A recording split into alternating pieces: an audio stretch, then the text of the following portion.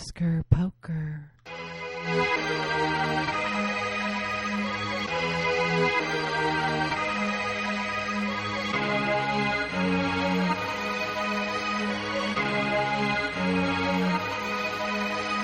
Off with your head. Dance to your dead. Heads a roll. Heads a roll. Heads a roll on the floor. Glitter on the wet streets. Silver over everything. The river's all wet. You're all chrome. Dripping with alchemy. Shiver, stop shivering. The glitter's all wet. You're all chrome. The man cried out, the girls cried out, the man cried out, the girls cried out, the man cried out. Hey, how's it going? Well, I thought I was going to have to give up on. I thought I was going to try to have to talk to you through my cell phone or something because I tried calling you repeatedly and it shut off immediately. And this is after I saw that you were actually on Skype. So it was just telling me that I can't, reach you. And I think it's because it's a exceedingly weak signal here. It's very, very faint. I have to constantly save, copy, and hold it in another format when I'm saving things. I lose things all the time. It's been pretty rough. Oh, But I'm glad. Well, how do I sound at this stage? You sound great. I'm worried that I don't sound. Can you hear me okay, clearly? Oh, yeah, totally. Yeah. Okay. Yeah, I was worried that I didn't have my settings right because I had moved our microphone set up to go down to the farmer's market when we met. Okay. And then I had to just replug everything in, so I hope it sounds as good as it usually does. But you sound great. You sound really good. Okay, fine. So I just saw The Surrogate, which is going to be a big thing for John Hawkes come Oscar time next year. Mm-hmm. Or rather this year, but next fall, I think. I mean, it's definitely one of those things that is going to be thought of. It may be drop down a little bit to kind of Spirit Awards category, possibly, but maybe not. It's just one of those performances you remember. It's like the Diving Bell and the Butterfly performance. It's about it's a guy who's immobile. Mm-hmm. And yet very sympathetic and very witty and literate and likable and humble and wise and all those other things. So, And it's a lead role for John Hawkes? yes. Oh, great. I can't wait to see that. Although, Jeff's calling, by the way, we're talking to Jeff in Sundance. In case you listeners don't know, that's where he is right now. He's at the Sundance Film Festival. He's so lucky he gets to be there instead of here. It's really lovely here. It's great to do this, but I'll tell you, it's hard to, you have to be really on the clock. You have to be military about it. And we got to do this with some haste. Well, no, let's put it this way. I got to be done with this thing no later than, say, 45 minutes hence. All said and done, because I have to do two more things. I have to try and get a quick little teeny review of the Surrogate, and then get over to a 1 p.m. screening, which is followed by a 3 p.m. screening, which is followed by a 5 p.m., which is followed by a 7:30 screening. There's 4 films within the next 8 hours. So. Well, I tell you something. I think we learned an important lesson today with the Academy's very, very piss poor nominations for Best Picture. I think that I'm not going to go on too much about it because I've already gone on and on Twitter. But I mean the negative stuff. I just mean that it's so hard to get one's mind around even having hope. Like if I think of myself at Telluride and at Cannes. And I think about the movies I'm going to see, and I just think about doors shutting in my mind. Doors shutting, not opening. I don't think, oh, wow, that movie's going to do really well with Oscar, because now I know it won't. So it's just really frustrating to... You've been reminded that, once again, that however lifted off the ground you and your film-loving colleagues at this or that festival might be, it's crashing down to ground-level reality when it comes to the Oscar nominations. And people who, for lack of a more of a polite or blunt phrase, just don't seem to have the sensitivity, the passion for what's really good and fresh and transcendent. And they're just, kind of default thinkers with not much thought put into it, and I don't know what else to say, but it's pretty pretty dreary choices. Pretty dreary. It's funny because I suspect two things went on. One, I think that there was strategic voting happening because they knew the way the voting process was going to go. I think that a lot of friendships probably played out, loyalties, and I think that they really did try to manipulate the system. And I think that saying the average voter tried to manipulate the system. I think that somebody like Steven Spielberg, for instance, has a huge reach in the Academy, and I think that they knew how voting was going to go this time, and they knew that the film had to have a certain number of number one votes. And I think that a lot of publicists and studios knew that going in, and I think a lot of cajoling and talking to members was going on, and this is what I suspect happened. I don't really see how passionate support could get you that many number one votes for some of these movies that got in. However, I also think that if that is the case, that this is genuinely how Academy voters think, just give them the benefit of the doubt and say, no, it was totally non-corrupted and they weren't under anybody's guidelines on how to vote and they just did their own thing and they really voted for what they liked. Well, this is too intimate a look into their collective psyche. We now know way too much about them.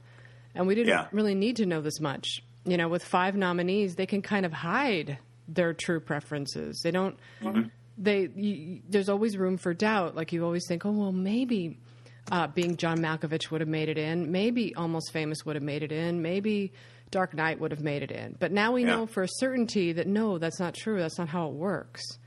Because there were all these movies on the edge that would have gotten in, like Dragon Tattoo, Drive, and Tinker Tailor, would have maybe pushed through if the Oscars worked that way. But clearly they don't, because now we're seeing that it is about what they passionately like, and what they passionately like is kind of bad films, pretty much, and that's films that basically reinforce the way they want to feel about things, that kind of thing, right?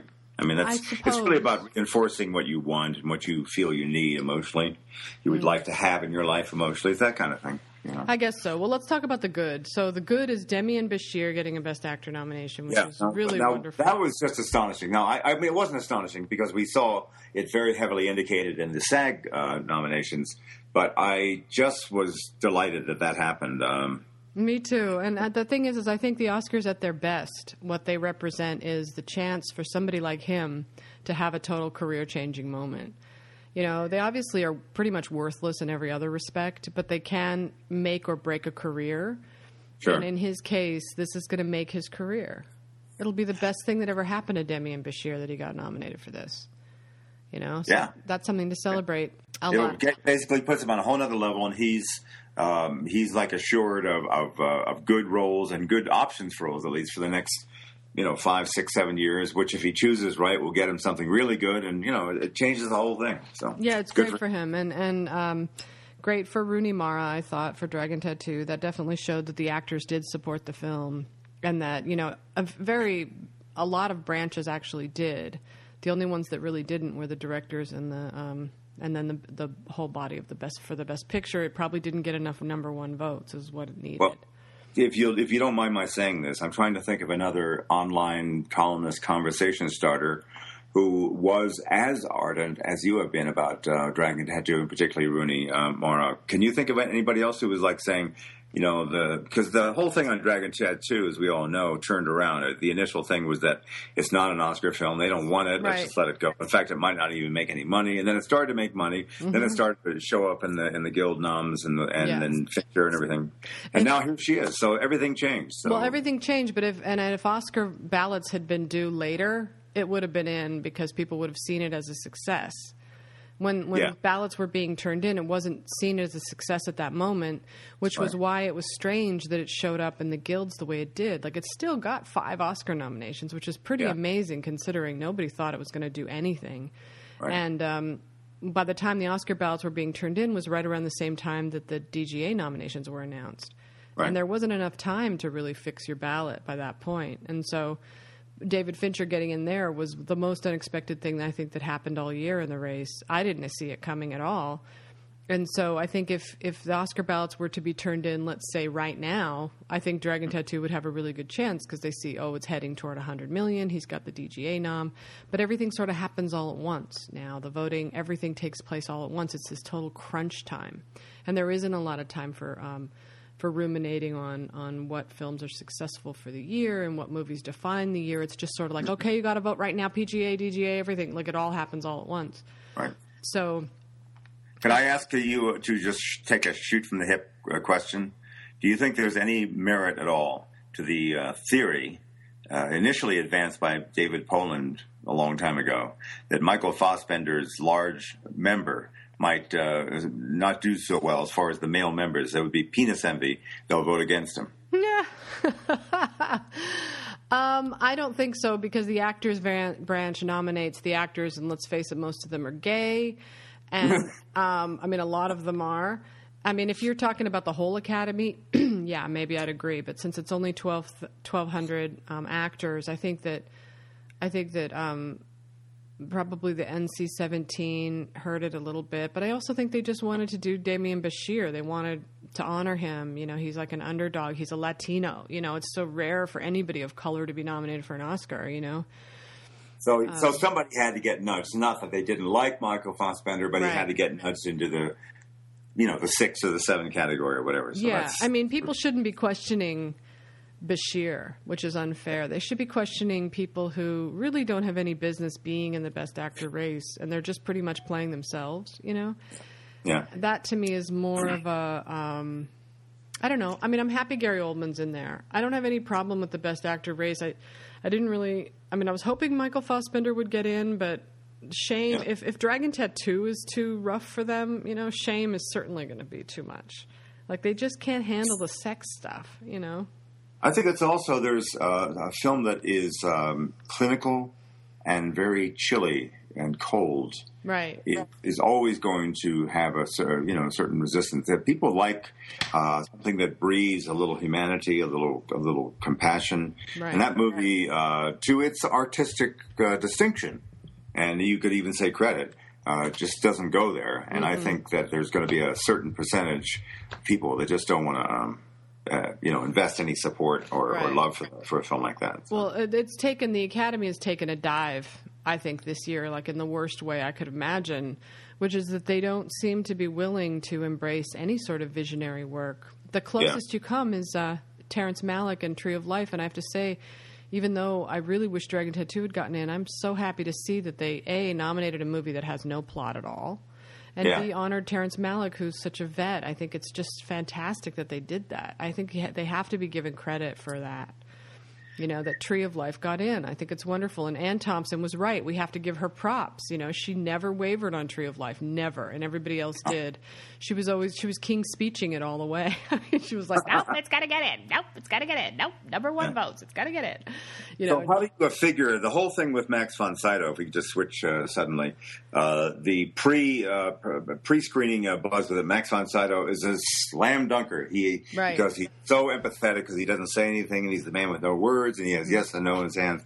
And then people saw the film, and the estimation of the whole thing went down. And it's not that people said that Max von Sydow was, not very good. He was pretty good. He was asked to play a mute man of some age with a lot of baggage and a lot of stuff buried. And he did a pretty good job of it. I didn't have any issue. But nobody that I heard from, read about, anything, nobody went to the bat and said, I got to say, this performance truly move me. And where did this come from? Where did he get a nomination? I'm not trying to put him down, you understand? Well, I'll tell you about Extremely Loud was, the publicist kept telling me, watch out for Extremely Loud. And I just kept thinking, oh, God, it's not going to get nominated.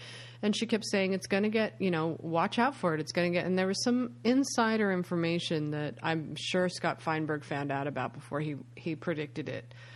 I think that what people in our business tend to do, unfortunately, is we sort of listen to each other more so than we pay attention to the stuff that makes our skin crawl that we don't want to pay attention to, which is they think this way. They're never going to go for this.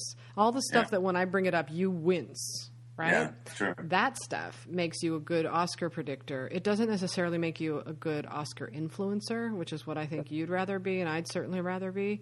Yeah. Being a good predictor, to me, is sort of like being a good gambler or being a good weatherman. Yeah. It's sort of like, okay, fine, but you're still a weatherman. You're not anything more than that. So what? So you predicted what a bunch of, overprivileged, aging industry men thought of a film, right? This is funny. This is what Mark Harrison Grantland said. He says, there's not a person in the business, including, I suspect, its own filmmakers, who saw the Best Picture nomination for Extremely Loud and Incredibly Close coming. Well, Scott Feinberg did. give the dude props. It is actually the worst reviewed Oscar nominee that I think in history. It comes in at like 43 on Metacritic, and right after it is The Blind Side with like 54, and then The Reader with 58. So it's like Stephen Daldry has the two worst reviewed films. But after having seen him at that Q&A, I saw how friendly and warm he was, and how remember he took over Q&Ing for Pete Hammond. And don't forget, of all the movies we saw this year, that's the only one where we saw a standing ovation. Well, I'll tell you, it's funny that you said that. That I did not realize in hindsight that The Blind Side was that poorly. That movie, for whatever reason, did not leave me, other than the sort of the baby Huey quality of the main character, did not leave me feeling all that distraught. I was much more pleased and okay with that one than I was with Extremely Loud. That's for sure. But. Anyway, let's one other Mark Harris thing, and then I'll just throw it back into the air. But he says Moneyball lives, even though it had been more or less counted out. Not the film, but I think Bette Miller. Anyway, it wound up with 6 nominations, which is and tied with War Horse, and it's tied for third most nominated movie of the year. Hugo being first, and Artist being second with 10, and with Hugo having 11. So that's not too bad. It's great. No, right. For your favorite movie, you and I were the two main champions of Moneyball. I remember Chris Tapley telling me on Twitter, and Eric Childress saying, screenplay and actor, that's it. Never going to get anything else. Screenplay and actor. So I'm really happy to see that. But when you say tied with War Horse, I sort of tune out right there, because it's like if something is tied with what, it's like, how can we appreciate the nominations for one thing, but then ignore the embarrassing nominations for the other? Right. But they just really liked movies that made them cry this year. It's like almost every movie that's in there is there because it made people cry. Extremely Loud, War Horse, The Help, Descendants. Even Moneyball, and I suppose The Artist, although I didn't really cry during that movie. But and Hugo. Hugo made me cry both times I saw it. So that's funny. That's funny for an Oscar. It was one of the reasons I thought Dragon Tattoo might sneak in, was because I thought that it was the one that was different from all the others. But and it would have made my Oscar year more fun, not as boring as it is. Not as boring as it's become. Okay. And, what did you want to go by category? By category, and just I suppose. What? I suppose. Yeah, let's do it. Or just picture. We've already decided that the world believes that Extremely Loud does not belong in the Best Picture race. And if there were 5, what do you think the 5 were? If it was one of that old system of 5, what would be the 5? Well, before I tell you, I have to tell you that I made a huge mistake, because when I was looking at this year, see, what Ann Thompson does is so smart, and Steve Pond, is they talk to Academy members. And they must have heard that Tree of Life was really popular. And I just ignored that, and I looked at Oscar history. And I looked through the years between 2001 to 2008, which is when they took this hideous process that they did today, and they applied it to those years. And they said they came up with a different set of nominees for every year.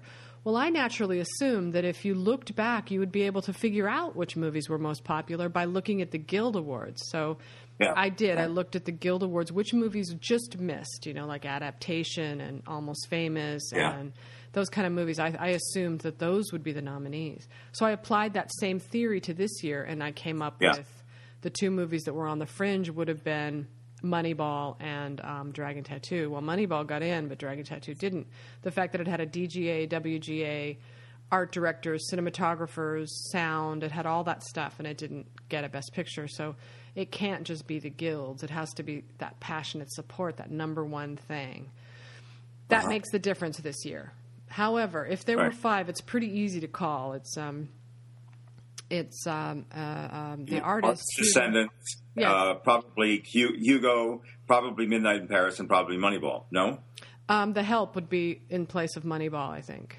I see. Because of the actors branch, because they picked it as the ensemble. But I think it's between Moneyball and The Help for that 5th slot. I used to think it was between Dragon Tattoo and The Help because Dragon Tattoo had the DGA. And they must really fucking hate Fincher because going back through history, the DGA almost always predicts Best Picture, especially when you have 9 slots. Yeah. You have 9 slots for Best Picture, and you're not going to honor the picture that the DGA nominated? That's like very anti their history. It's almost as bad as last year when Social Network didn't win. So fine, if you don't like the movie, don't nominate Fincher for the DGA and don't nominate it for a WGA. Don't do the bait and switch. Don't waste my time. So, but yeah, I think those 5, and if there were 10, it wouldn't be done the same way it was done this year. That's why we had such a great slate of 10 last year and a great slate the year before. They didn't do it the same. It has to have this many number one votes because I tell you something. Now that we know what their number one votes are, it's not a pretty picture. They need a different set of voting in order to make it a better lineup because this is really bad. This is bad, and it makes me wonder. Did you see that tweet? Go ahead. It makes me wonder about last year if they had applied this same process to last year's votes. I don't think we would have a lot of those nominees that we had. I think we would have had a more embarrassing set for sure. You just can't trust your emotions. You can't, There's a guy named Jason Lincolns who tweeted about an hour and a half ago, quote, "I really want the names of everyone who put Extremely Loud and Incredibly Close on their ballot for Best Picture." Who wrote that? A guy named Jason Lincolns. It's just got a lot of. I saw it as soon as I got out of the screening this morning. And the first laugh out loud remark that I. Well, I think that there are people are surprised that Drive wasn't on there because Drive seemed like it was headed for that because it got all those BAFTA nominations. So I think it's anything that radiates cold, clinical, and heartless always has a problem. And Nicholas Winding Refn has this kind of Scandinavian chilliness to him. And I think that the use of blades and knives to sever arteries is just something that just settled in a. I don't think people wanted to get too close to it, and they kind of found it on some level chilly and repellent, right? Despite the full vibe of it, Right, but Best Picture isn't supposed to be best emotionally satisfying, conventionally safe movie made for under $30 million. I mean, it's not supposed to be that. It's supposed to be Best Picture. Can we have some people who judge movies in a different way, please? Do we have to always have this same, it made me cry, it must be the best movie? I don't need the Academy for that. I got the People's Choice, We don't need the Academy for that. They're supposed to honor, they say that they honor the greatest achievements in film. Well, guess what? They did not do that today. They really didn't. I'm sorry, but they didn't. I'm not going to single out any movies. I'm just going to say that the Academy failed its audience and its public today. Although I think the Tree of Life thing is pretty damn cool, I have to say. Yeah, it's great. I mean, to see Terrence Malick's name in there and Best Picture, I think that's I feel pretty good about that. I think most people should feel pretty good about that. And the Best Actor, I think that we've already talked about this. There's nothing really. I thought it was especially cheering, apart from Damien Bashir, that Gary Oldman made it in. You feel the same way, I'm sure. What do you think is going to happen? It's not going to be Jean Dujardin, do you think, or is it? I think it might be. Jean Dujardin. Win? I do. I think he's going to win. The only all the Clooney stuff that we've been seeing, all his wins, all that personableness that he's so great at, all that stuff is going to fall by the wayside because of Jean Dujardin's grin and his dance steps and that charm and the dog and everything else. I just have a hard time understanding how people would be willing to go do that. Alec Baldwin tweeted the other day, Jean Dujardin should win every award that there is, you know. I think that the reason that the artist succeeds is because of Jean Dujardin. I don't think that without him you would have such a good movie. The whole movie is on him. And that's pretty impressive. That's like Adrian Brody in The Pianist time. I mean, that's like one actor carrying a whole film. So I think Clooney is amazing in The Descendants, and I would love to see him win, but I think that you get the feeling with Clooney that he's kind of won already in life. I mean, dude's like the hottest guy on the block. He's got like, you know, a new gorgeous girlfriend every week. He has like a huge house in Rome. He's directed a movie star. You know, I don't think that the Academy is going to just up and give him an award. I mean, I think it's going to be a lot of work, and he might eventually get it. And it might be The Descendants' one big win. So a movie that's really popular. Just for the record, George Clooney's home in Italy is on Lake Como. Right. Yeah, beautiful. Not Rome. But, did I say Rome? But it would be nice if we had one in Rome also. Oh, I didn't know I said Rome. I thought I just said Italy. I'm a little tired. I haven't slept in 2 days. So actress, I think you should get some credit for stirring the pot for Rooney Mara's sake, and I think that you were right on there, and I don't think you listened to any odds. You just went for it, and I really admire that in a voice in the conversation. So I think that's something you should feel pretty good about. I'm going to take credit for Margin Call's screenplay nomination for Dragon Tattoo, and I'm going to except for, unfortunately, Trent Reznor didn't get nominated for score, and that is, to me, the biggest snub, the most unforgivable snub so far. I also think that if we're talking score, I've really felt so much passion for score as I did Michael Dana's score for Moneyball, which was so subtle and delicate, and as Jonah Hill said to me during our interview, it's like that score is watching the movie with you. John Williams is already in the room telling you what to do when you get there. You know, there's a difference. 2 John Williams scores in 1 year? Really? 2? You couldn't make room for Trent Reznor? You couldn't make room for Moneyball? You got to just give it to John Williams twice? Right. Give me a break, you know? I mean, that was like the stupidest thing I've ever seen them do. Yet another stupid thing for Tintin, of all things, you know? Mm-hmm. Step aside, people. Yeah. If I were John Williams, I would take my name out of consideration. I would just say, stop nominating me. Enough is enough. I don't need any more awards. I don't need any more acclaim. I'm done. If I were Meryl Streep, I would do exactly the same thing. I would say, enough. Take me out. Let me just act to act. I don't need to win any prizes. Let other people have a turn, you know. Not that she's always won, because she hasn't, but I'm just saying, you know, at some point it becomes ridiculous. It's a pretty noble and fascinating thing for you to suggest, and I think any actor that would do that, I would be amazed. But she also feels probably a little vulnerable because of she's gotten older, and she wants to have the power that is rarely afforded an actress in her early 60s. Oh. And, you know, it's always a dicey thing. You feel like you're not as wanted, as desired as you were when you were younger. Oh. And so I don't think that's likely. But that would be amazing. I know, but honey, nobody is more wanted or desired or appreciated or loved than Meryl Streep. No actress. She's got pretty much her pick of whatever part she wants for any woman at that age. She's number one. She is it. Winning an Oscar is not going to change anything. All it's going to do is give her fans a chance to celebrate her. It doesn't change who she is. It doesn't change her status in the industry. She is Meryl Streep. She'll always be Meryl Streep. She'll always hold the record for the most nominations. It's not. Think of the difference between her winning and Viola Davis winning. It's like the difference between Demian Bashir winning and George Clooney winning. I mean, it's a huge difference. Yeah. So I'm all for that. That's who I talked to last night, by the way. Who? At a party. I talked to Matty Libatique, the guy who shot Black Swan. Mm. And he was telling me about Noah and about how they're going to, what the script is like, and they're going to start shooting in July in New York and Iceland. And he says it's really a good script. And they're really doing the story of Noah.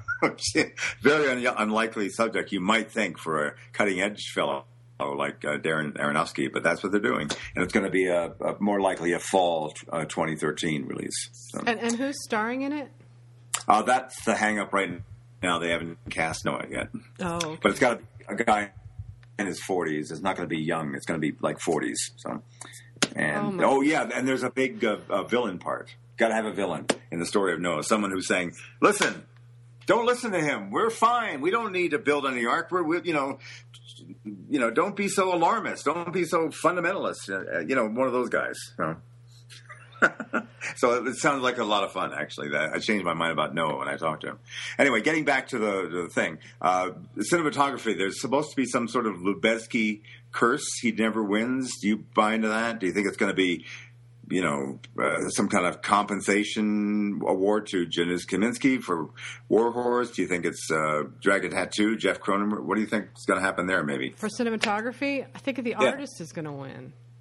Oh, okay. Sorry, but it's like right. The artist is probably going to... It's going to be Hugo or the artist for cinematography, for sure, yeah. And for I got to say, that this is the thing about the artist.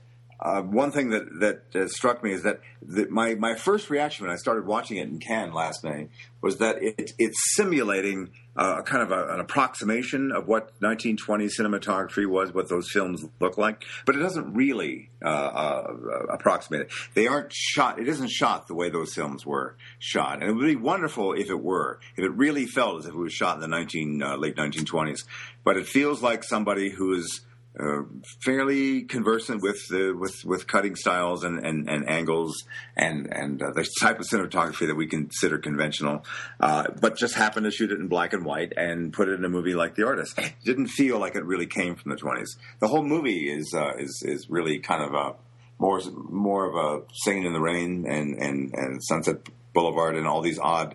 It doesn't feel like the 20s. I'm just.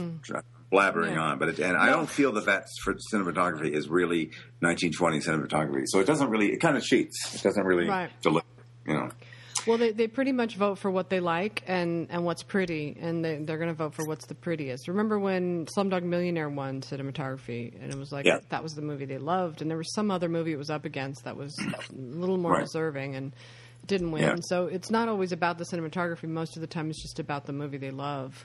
It's cinematography, art direction, costume, score. It's going to win all those.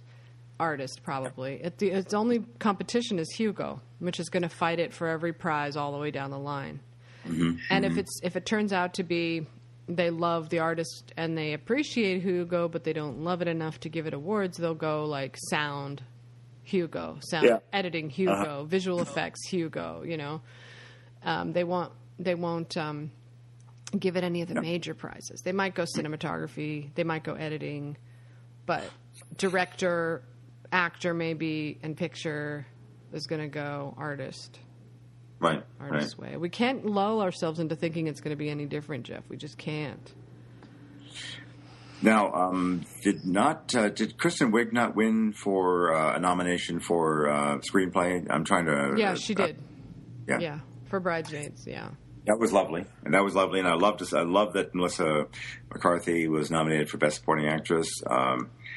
I really did have this reaction during the Globes, which is that I really felt that she's got to somehow rein it in and be just a good-looking, funny, witty, sharp as a tack. Woman of weight, but not be morbidly obese. She's really, really getting in that territory. At least that was my impression. Who? Melissa McCarthy? Well, I just saw a picture of her going to Pilates, so I mean, she's exercising. Okay, good. All right, she understands. Okay, fine. Let's just drop that. I didn't want to make a big thing of it, but I did have that thought when I saw her on the Golden Globes. So, she was dressed in a terrible dress for that, and I think that she's learned. Like when I saw her at the Producers Guild, she was wearing a better outfit. Okay. I watched her on Gilmore Girls, and she actually had dropped quite a bit of weight for that. And she, so I think like every woman, her weight goes up and down, and she fights it just like everybody else. I don't think she's the every day of your life. I know. Yeah. So Well, okay. So what were the big? So I get that we've covered the big shockers. So your summary, as we come to the end of this, would be you could say it again, but basically, the Academy let the motion picture movie loving public down by not really nominating, in many instances, the best that was out there, and we're going with their emotional default choices, which has been the history of the Oscars all through the decades. So But nothing new. That's what happened. except made even worse because this time we really get to see what their passionate choices were. I mean, I think in the past Yeah. you saw more sort of like generally accepting that these were the great movies. But now you're seeing, I loved this movie, and Yeah. that's not a pretty picture to see. Yeah. Yeah. I mean, okay, fine. Really, that's what you want. You want more of those kind of movies, Hollywood, because that's what you're going to get. You're going to get more of these like sappy, emotionally. And who are we to say? I mean, we're not the ones who buy tickets. We get to see movies for free. Maybe the public really needs this sort of thing. Maybe they want redemption. They want crying. They want all that stuff. I got a tweet from my advertising guy. I won't name him, but he tweeted me this morning. We just lost $4,000 For what? because of Albert Brooks being. Right. No, I know. I lost it too. That was a depressing email to get. Sorry, we're not. That was such a bummer. I thought at least Albert Brooks would get in. I'm really mystified as to how he didn't. Although when people were going on and on about Albert Brooks, my first thought was always it's too small of a part. It's not a juicy enough part. It's almost like a cameo. He's got a few good scenes, but he doesn't. It's not like a leading role the way that most supporting actor roles are now. Well, add up in My Week with Marilyn what Kenneth Branagh really delivers. He delivers a kind of a testy, amusingly testy, but peevish Laurence Olivier, who doesn't really seem to have any empathy, or he has very little patience, of course, for Marilyn Monroe's peculiarities. But where does he really go on the part? I mean, he doesn't really do anything. He just kind of stays in that one spot. It's sort of the way Nick Nolte does in Warrior. He just keeps asking for forgiveness and let me be the guy that I'd like to be, and I made some mistakes. Jonah Hill has the interesting, modulations and the arc, if you will, and so does, I guess, Chris Plummer in Beginners. But I don't, for the life of me, understand how they could have done that with it. They basically blew off Albert Brooks for Max von Sydow, I think, is what happened. Well, one of the funniest things to do is to watch My Week with Marilyn and then watch Princess and the Showgirl. And it's so funny because Branagh's Laurence Olivier is so hilarious. He's such an uptight prick, And then you watch Princess and the Showgirl and you see him like with his pursed lips the whole time through the whole movie, looking just so crabby and unhappy. And then you think about him, and I mean, it was funny to watch for me. I thought that I would never complain about Kenneth Branagh, and I thought he was great. Yeah. But I also think that he's Kenneth Branagh, and that's a lot of the reason why he's getting in there is because it's just like these contenders get into a groove and they just sort of ride that groove all the way to the end, Some of them do. Some of them are off the groove. Like clearly Albert Brooks was somebody who no one saw that coming. They thought at the very least he's Jim Brooks' cousin or brother or whatever he is, and he's in the club. And, he should have won for broadcast news and he didn't. And so he had another chance. And they just didn't like Drive. They just did not like it, His tweet this morning, Albert's tweet was, and this to the Academy, you don't like me. You really, really don't like me. Well, that's a send up of Sally Field, of course. Sally Field. I mean, on some level, they think he's too smart, or he's too much of a brilliant, acerbic wit. Something, I don't know what it is. Well, it's really depressing to come to find how much of a boys' club, how much of an insiders' club the Oscars really are. And I think that there are certain times where you sort of get lulled out of that, and you forget who runs it and who's in charge and who leads the way. And you're not going to get a Weinstein contender to be bumped. It's just never going to happen. Harvey Weinstein is never going to let that happen. That's the one thing about him is, this morning all the Oscar nominee reactions came in. The first ones that came into my inbox were all Weinstein people. It's like they are so on it. Right. They do live Q&As. They don't leave a stone unturned. They're incredibly good at what they do. And I think that the Drive people were good too, but you can't force them to like a movie that they don't like. There's just nothing you can do about that. So, and coupled with the fact that, as you said, he's not a likable character.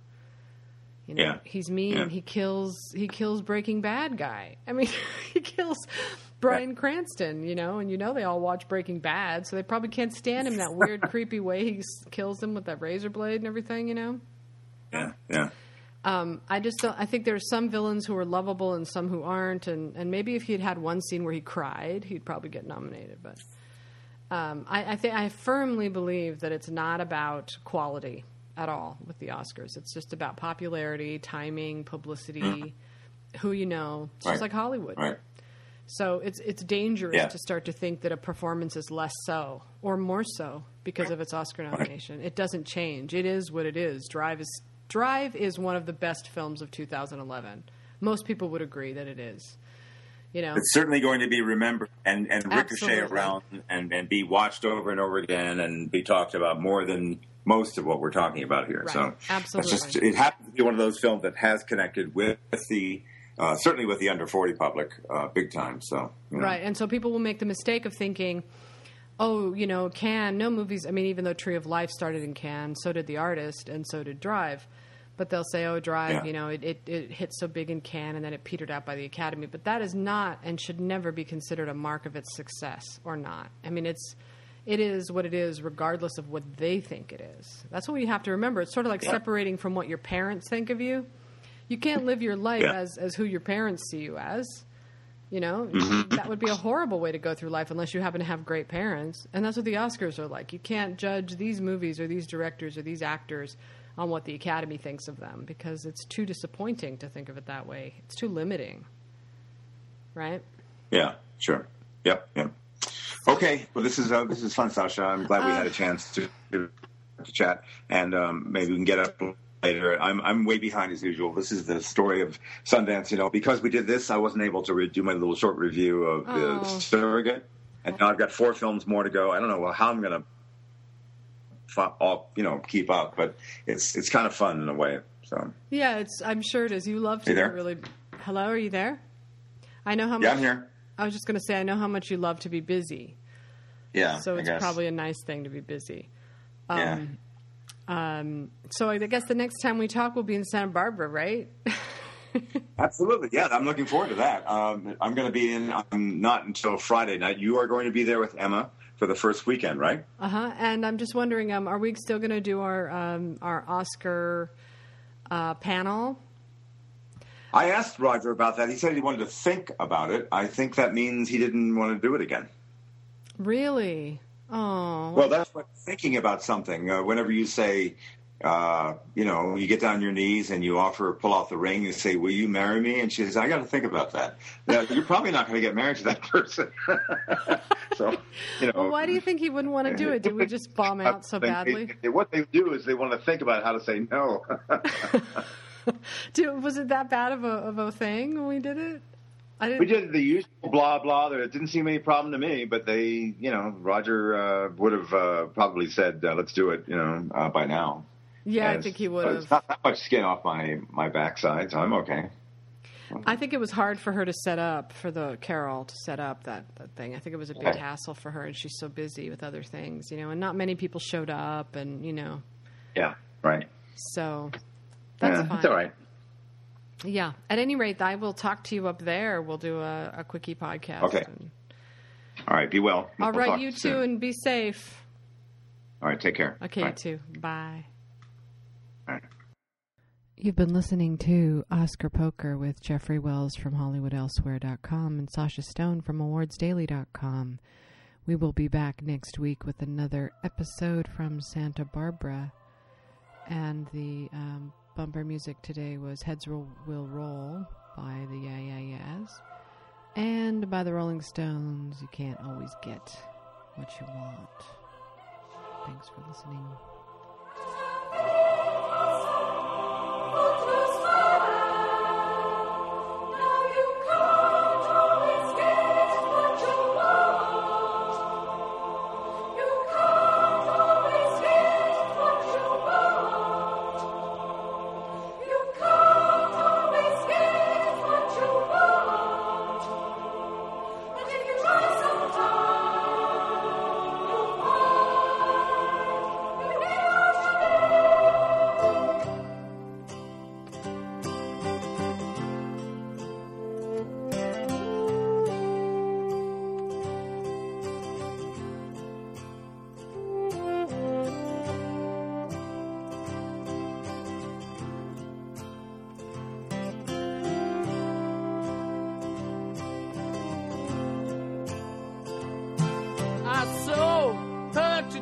at the reception,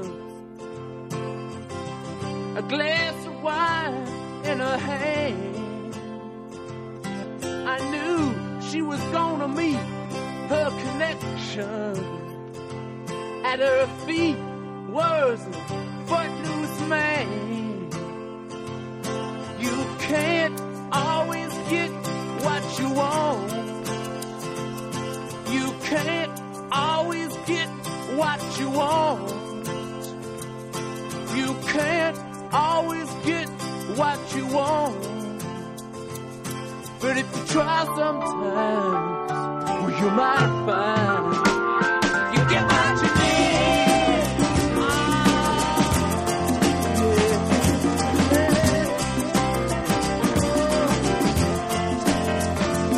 And I went down to the demonstration to get my fair share of abuse, singing words gonna vent our frustration. If we don't, we're gonna blow a 50 amp fuse. Sing it to me. You can't always get what you want. You can't always get what you want. You can't always get what you want. But if you try sometimes, well, you just might find you get what you need.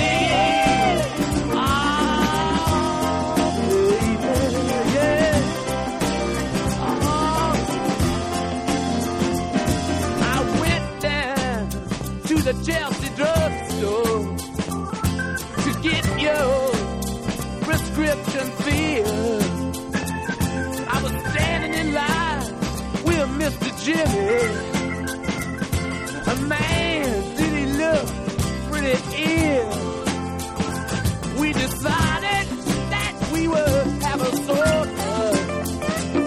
My favorite flavor, cherry red.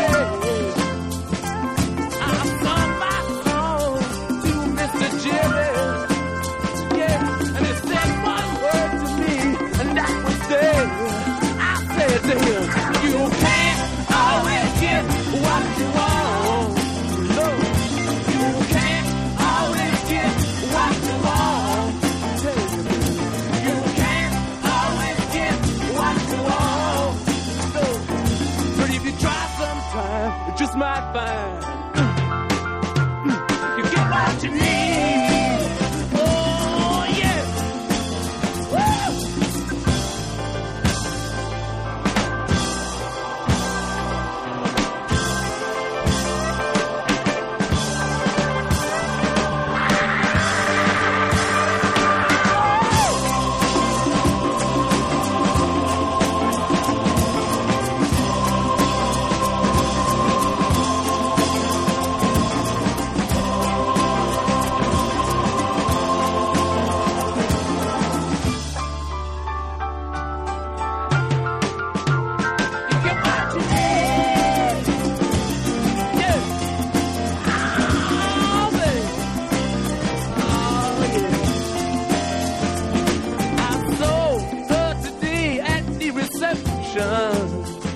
In her glass was a bleeding man.